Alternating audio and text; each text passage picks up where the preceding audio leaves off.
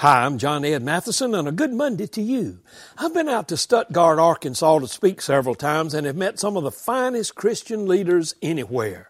Stuttgart has only 10,000 people, but it's considered the rice capital of the world and also the duck hunting capital of the world.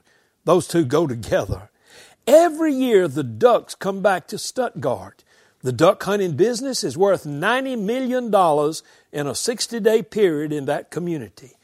How do those ducks keep coming back there? I've often wondered if somewhere up high in the sky there must be some road signs or directional lights. Did the ducks get a GPS system before we did?